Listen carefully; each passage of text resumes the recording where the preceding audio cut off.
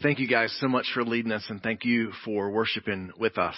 And speaking of thank you, I want to say a big thank you to all of you who've texted or called or reached out and been like, hey, how's COVID been? And most of all, I want to thank you for the greatest expression of love for many of you, and that is food.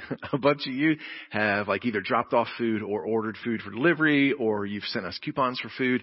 And so just thank you. It's pretty awesome as a culture that's the greatest expression of friendship is groceries, right? That's such a thing about who we are. And really, everywhere in the world, everywhere I've traveled in the world, the way that we celebrate friendship or really celebrate anything is with a meal. Because there's a big difference, right, between eating food and having a meal, right? You eat food out of survival, right? You oversleep, and so you're just eating a Pop-Tart over the sink, and or you're craving that midnight snack or whatever, and so you're eating ice cream over the sink. You know what I'm talking about? That's just food, right? But when it comes to events in life, we are all about the meal, right? Meals are how we celebrate and express all kinds of celebration. It's how we celebrate fellowship, right? For some of us, one of the things we've missed the most since COVID really began to change our way of life is we miss just meeting together for a meal or inviting somebody over for a meal. It's how we celebrate friendship. For a lot of us, it's even how friendships begin or deepen or establish. For a bunch of you who are watching right now, the first time we ever had a real heart-to-heart conversation was we met for lunch somewhere and we had a meal together.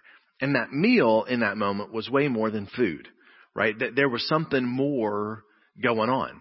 It's not just how we celebrate friendship. It's how we celebrate love, right? For a lot of us, we began dating by going out for a meal, right? One of the clearest remembrances I have of when Maurice and I's relationship began to transition from just friends who were in high school to now we're in college and maybe there's something more going on here is we went to Shoney's after a football game, a high school football game, and ate ice cream, right? What a great way to begin a relationship, right? It's the way to continue a great relationship. We should eat some ice cream, right? I just want to taste something. That's the great irony about the meals is when the first meal was delivered to us was the day that I lost taste and smell. And because food is such a big deal, it has not stopped me from eating at all. Literally mentally, I've just thought, I know I didn't taste that bite, but surely this bite. I just keep trying to find the food where the taste is going to come back. It doesn't stop us at all because it's how we celebrate love. And it's not just how a lot of us began dating. When we finally reached that moment of committing and vowing pledging our vows to one another, what did we do after that ceremony? We had a meal. We had a wedding reception, right? Where we invited people we barely know. That we had this big meal because meals are a big deal to us. It's how we express what's going on in life. It's how we celebrate family. For a lot of us, the weirdness of Thanksgiving and Christmas this past year is we're used to the tradition of a certain meal and that aunt makes that one pie or that one casserole or whatever. And for a lot of us, we didn't have that this year. There was something missing because that's part of our way of life. It's part of how we have reunions, family reunions. And it's for sure part of how families do vacation. If your vacations are anything like the Rife family vacations, the whole schedule revolves around what meal we're going to do on which day at which place, wherever we're heading. And sometimes a meal is not even a celebration of what's going on. It's a celebration of what's about to come. Right? For those of us who played sports in high school, or maybe you've got kids who are doing that now, there's the pregame meal. It's part of the whole experience, right? It's the celebration of what is to come. But then there's a whole different kind of meal. It's the meal that helps us express grief. And that is the meal after we're grieving, after a funeral, after a memorial of a life that's passed. As a matter of fact, I got to be honest with you. One of the things that makes me the most proud to be part of the Temple family is the way so many of you step up in helping a family express that grief and have that moment together for a funeral meal. Like it's literally, you would think our church was like a few thousand, not a few hundred, the way y'all just like, man, it's incredible the way you serve families in that moment. And so the point of all that is meals for every culture around the world are a big part of how we express the stuff that's most important to us. That's what we're going to look at for a few minutes this morning. So grab your Bible if you're like using a for real Bible or a tablet or something. If you usually use your phone and that's what you're watching on, don't worry. We'll put the text here underneath the screen. And so you can follow along in that way. But I still think it's important as part of our tradition, as part of our DNA as a Temple family to say our creed together before we dive into God's Word. So wherever you're at, say this along with me. The Bible is the Word of God. The truth of the Bible will change my life. Lord, open my heart and awaken my mind and give me grace to respond. Change me for your glory and my joy. Amen. Thanks so much. I know it's still a little awkward if you're alone right now, but I want us to look at actually 3 different passages this morning. We're going to bounce around a little bit. Those of you who are using a tablet or a phone or something, you can just scroll there. But for those of us that are going to be flipping back and forth, I want you to start at Genesis chapter 3. We're going to the very beginning, right? Like a couple pages into the story of time, the story of humankind, the story of creation. We begin in Genesis chapter 3, and we're beginning with one of those kind of sad meals, with really a funeral meal. Genesis chapter 3, we're going to look at just one verse in this text, just verse 6. So when the woman saw that the tree was good for food, it was good eating, and it was a delight to the eyes, right? Like we know that you eat with your eyes before you eat with your mouth, right? That there's the whole presentation was good here, right? And that the tree was desired to make one wise, she took of its fruit and ate. She also gave some to her husband who was with her, and he ate. Like this whole human history of fallenness began with eating. The weird thing about this eating is it wasn't a funeral meal after the funeral. The weird thing about this funeral meal is because of eating this meal, death entered the world and then passed upon all men, the scriptures say. This was a meal that led to death, to spiritual death, to every bit of sickness and pain and sorrow and disease, and everything that we think is broken or that feels broken to us began with this meal. Truly, there's never been a meal of deeper suffering or of deeper grief than this funeral meal. Now, what I want us to do is to swing the pendulum, to go to another extreme, both experientially and physically. Turn to not the beginning of the book, but the very end of the book. Go to the book of Revelation. We're going to look in Revelation chapter 19. So quite the bounce, right? From Genesis 3 to Revelation chapter 19. From a couple pages into the story that God is writing to a couple pages from the end of the book. We're going to look at 4 verses here, verses 6 through 9. And here's what it says. I want you to notice how much the tone changes from a table of suffering, a meal that brings death. We read in Revelation 19, verse 6. Then I heard what seemed to be the voice of a great multitude. Well, how loud was this voice and how great was this multitude? Like the roar of many waters. And I love this like poetic language. And like the sound of a mighty peal of thunder. The sound of mighty peals of thunder, right? Like this is some serious noise. I've now been at home from the holidays and then quarantine with my 3 boys for like 3.5 weeks. I know what the sound of mighty peals of thunder sound like. It's quite a noise, right? That's this incredible noise. Well, what is this noise expressing? What's the sound? What's the message in this? Here's what they're crying out. Hallelujah. For the Lord our God, the Almighty reigns. Like finally that his kingdom has come. His will's now being done on earth as it is in heaven. Like finally his reign is fully visible, fully expressed, fully carried out. Hallelujah. And the only appropriate response to that is the next verse, verse 7, let us rejoice and exult and give him glory, for the marriage of the Lamb has come, and his bride has made herself ready. It was granted her to clothe herself. By the way, she didn't earn this. It was granted to her through the work of the groom. With fine linen, bright and pure. What a wedding dress. The fine linen is the righteous deeds of the saints. So now check this, verse 9. John is watching all this. He says, the angel said to me, write this down. Blessed are those who are invited to the marriage supper of the Lamb. Literally, these words are you and I's wedding invitation to the marriage supper of the Lamb. The work of the cross and the Holy Spirit within us is our RSVP to this incredible meal. And then I love what the angel said. He said, the angel said to me, these are the true words of God. You can take it to the bank, Jack. You can depend on this. This is the truest of truth. Like, what an incredible shift. We look forward to this great celebration where the marriage supper of the Lamb, the wedding reception to end all wedding receptions, the wedding feast that every other wedding feast, the best one you've ever attended, barely was even a glimpse towards this is the celebration. Well, it's the greatest celebration.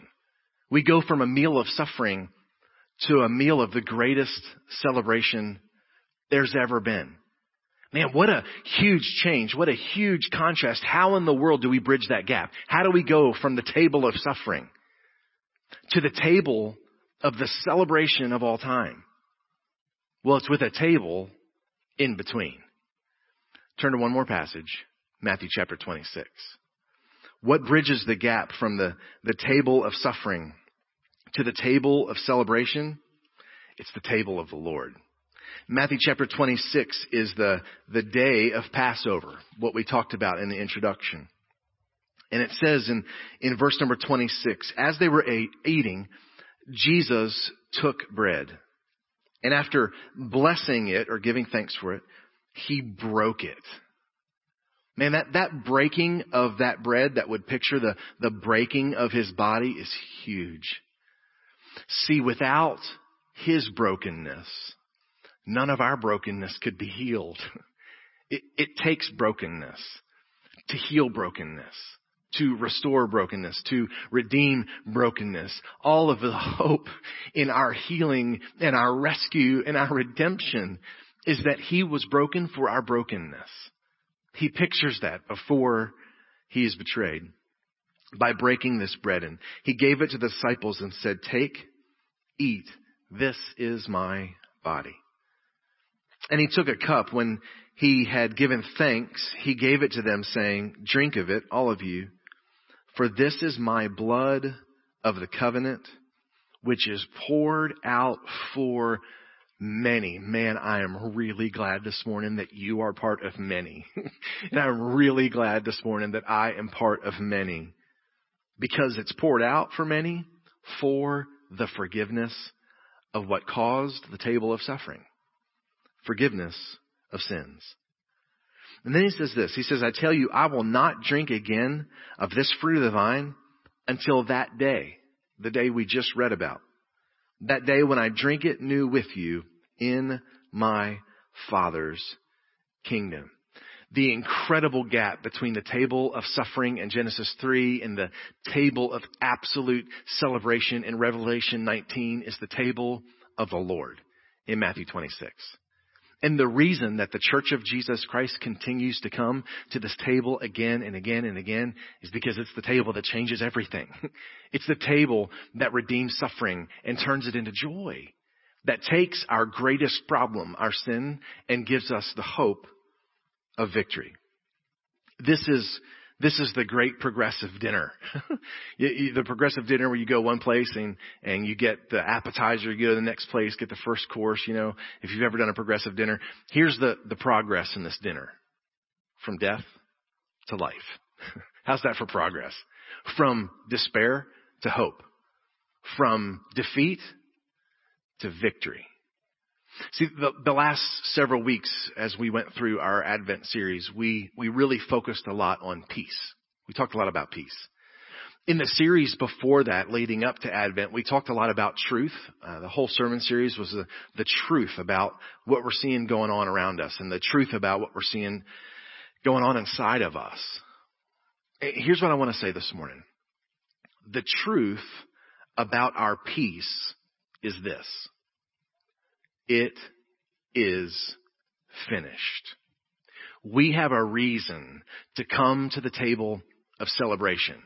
And it's this. Here's the reason. Because this is a table of victory. I shared a lot about the different kinds of meals that we have in our culture. Here's another meal. And it's not what communion usually looks like. See, typically, in my experience growing up, communion is this very quiet, very formal, very kind of stained glass kind of event, right? But I don't know that that's really the spirit of what this thing is. So think about this. Think about the crazy, wheels-off Little League team who won their game and then got to go to Chuck E. Cheese. That's what this meal is. That's a far better picture of this celebration. I remember, as a young adult before I had kids, I remember once going to Pizza Hut for the buffet because it was affordable, right? I was a young adult. And I remember getting there and the buffet was dead empty. There was no pizza left at all. All that was left was salad. Who goes to Pizza Hut for salad? If you go get a salad at Pizza Hut, you're what's wrong with the world. I'm just saying that's not right. That's not right. And I'm like, where did all the food go? And in the corner of this Pizza Hut is this crazy group of a Little League team who had just won some game, right? And I remember thinking, because I didn't have kids, I can't believe these kids are this rambunctious, right? Because, before you have kids, you know all about parenting, And here's the thing. That insanity is really the picture of what I think we're supposed to approach this table with. That's the same kind of spirit. It's finished. Like he's defeated death for us. He's purchased our invitation to the marriage supper of the Lamb. This is a table of victory. This is a table of celebration. As a matter of fact, I want us to look at this one verse. Colossians chapter 2 tells us the spirit of this meal. Colossians 2:15 tells us that this is what Jesus has done on our behalf. He disarmed the rulers and authorities, the ones that we wrestle with, right? Not flesh and blood, but them. He put them to open shame. He's making a mockery of them by triumphing over them in him. Christ is our victory.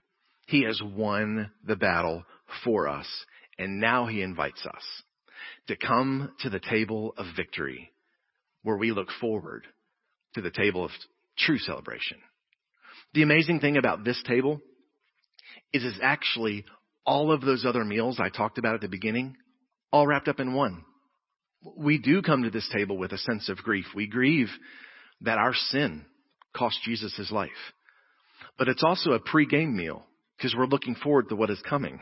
We're looking forward to the end of all the pain and suffering that we're seeing around us.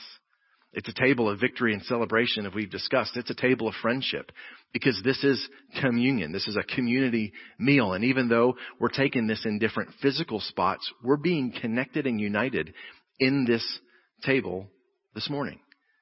It's a table of love. Greater love has no man than this. And it's a table that gives us great hope and great anticipation. It's also a family meal. Reminds us that we're part of the family of God. All of that's captured in this incredible meal in between while we're waiting for the table of suffering to the table of celebration. So here's the closing thought. This meal, this moment, is not like the Food Network. You know what I'm talking about?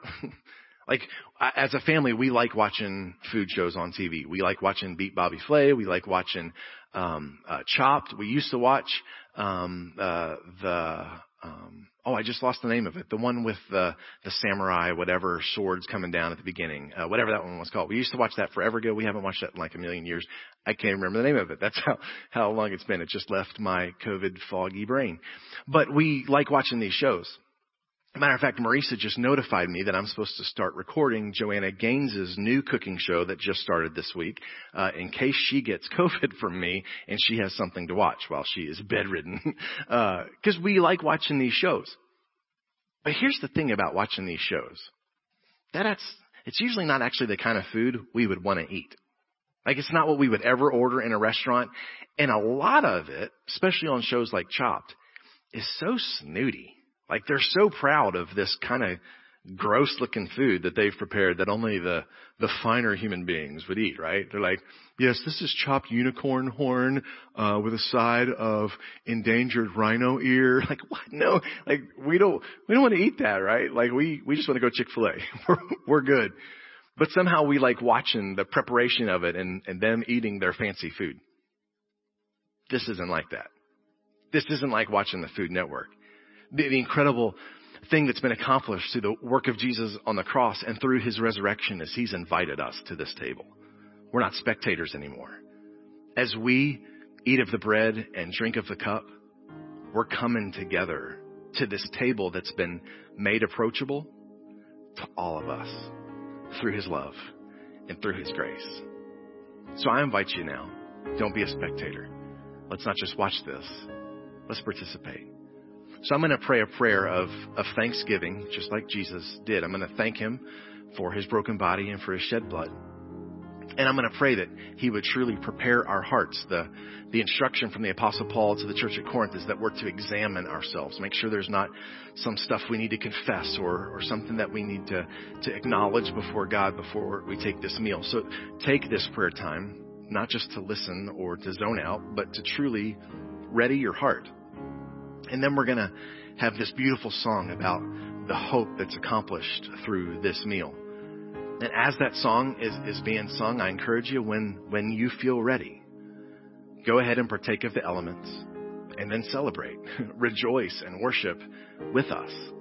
If you're together as a family right now, I encourage somebody take the lead and partake of those elements together as a family. Whenever you're ready, anytime in the middle of the song. After you've taken a moment to examine your heart and prepare, let's partake together, and then let's celebrate his hope together. Let's pray. Father, thank you. Thank you for inviting us to this incredible, life-changing, eternity-shaping meal. The fact is, if you had not invited us, we could not have earned a seat at this table. So thank you. We acknowledge the brokenness of the body of Christ Jesus that's made a way for our brokenness to be healed. We acknowledge the shedding of his blood for the forgiveness of our sin. And in that acknowledgement and in that awareness, we say thank you. Thank you for what you've accomplished on our unworthy behalf. Thank you. God, we examine our hearts and we look to see, is there anything that would hold us back from fully being present in the beauty of this moment? Show us if there is, and then give us grace to lay it down at your feet. Thank you so much that we don't have to watch this meal. We're invited to actually participate through the work of your Son on the cross and through his glorious resurrection. In Jesus' name, amen. Let's do this in remembrance of him whenever you're ready.